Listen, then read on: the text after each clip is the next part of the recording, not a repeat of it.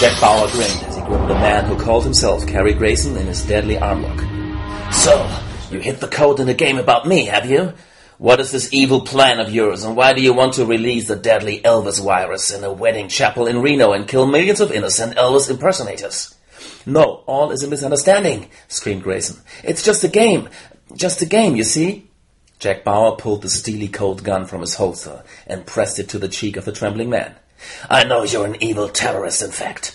Calling anything 24 the game is a clear violation of copyright laws.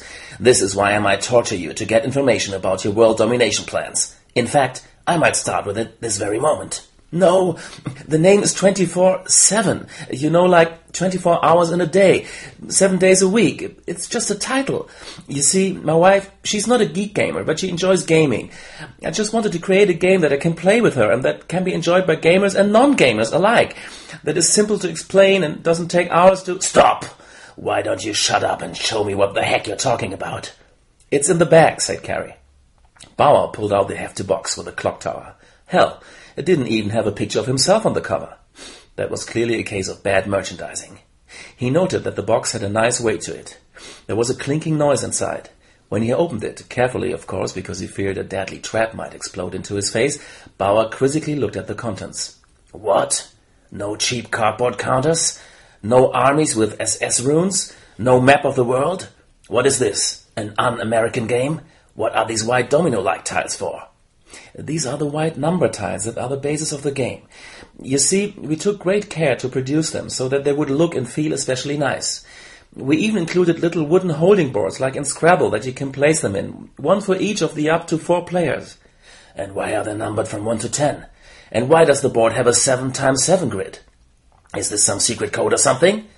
There are 40 tiles in total, one for each number. At the beginning of the game, 1 tile is randomly selected and placed in the middle. Also, 3 more tiles are removed, so that one never really is sure if a certain tile will appear. You talk like a commie traitor. Why would anybody want to hide that information? You see, it makes the game more exciting. It's a simple but effective rule that works great. We added it very late in the design process. What does one do with the number tiles? Each player places 1 when it's his or her turn. You either place them orthogonally or diagonally to already placed tiles. And you try to score by creating certain combos. Ha! I knew it. A combo to take over the world. Not exactly. It's all in good fun. Gamers are peaceful people, you know? The most coveted combo is to get a diagonal or orthogonal row of numbers that adds up to exactly 24. I knew it. Your secret plan. But there are also other combinations, continued Grayson, unperturbed. 7, for example, or a run of 3, or 4, or 5, or a set of 3 or 4. It's a little like in poker, or that other great game by Sunriver Games, Havoc, the 100 Years' War. A wonderful game, you should try that out sometime. Silent! What is this pad for? To jot down the locations of our nuclear power plants? No, it is to keep track of each player's score. The different combos that I mentioned give points, we call them minutes, from 20 to 60, like 60 minutes per hour. Bah, humbug! Everybody knows that an hour has only 42 minutes in which something happens. The rest is commercials and toilet breaks. Although never for me, strangely enough.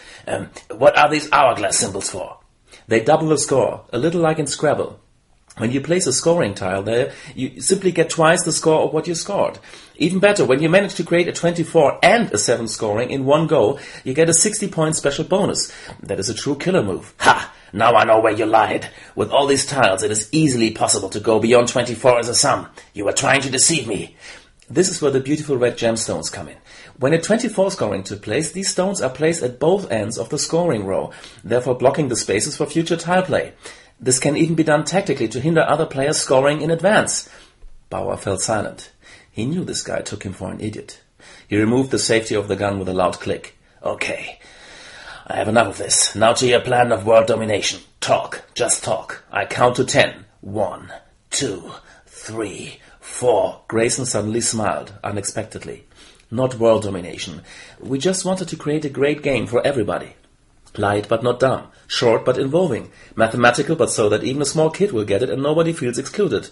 A good closer game for a gaming evening. And I think we managed to do just that. We have achieved our goal. To make something that it is worthwhile spending one's time with. Speaking of which, I don't think you achieved that goal, my friend. Begun.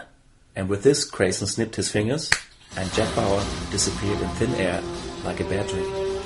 And then I woke up. 24/7 the game is a great light game of number tile scoring, a bit reminiscent of but much better than Zatte, which plays much slower. Sun River Games has again managed to produce a winner. Very recommended for all kinds of gaming groups. I hope you enjoyed this alternative review of a Euro-like game. See you next week. Bye bye.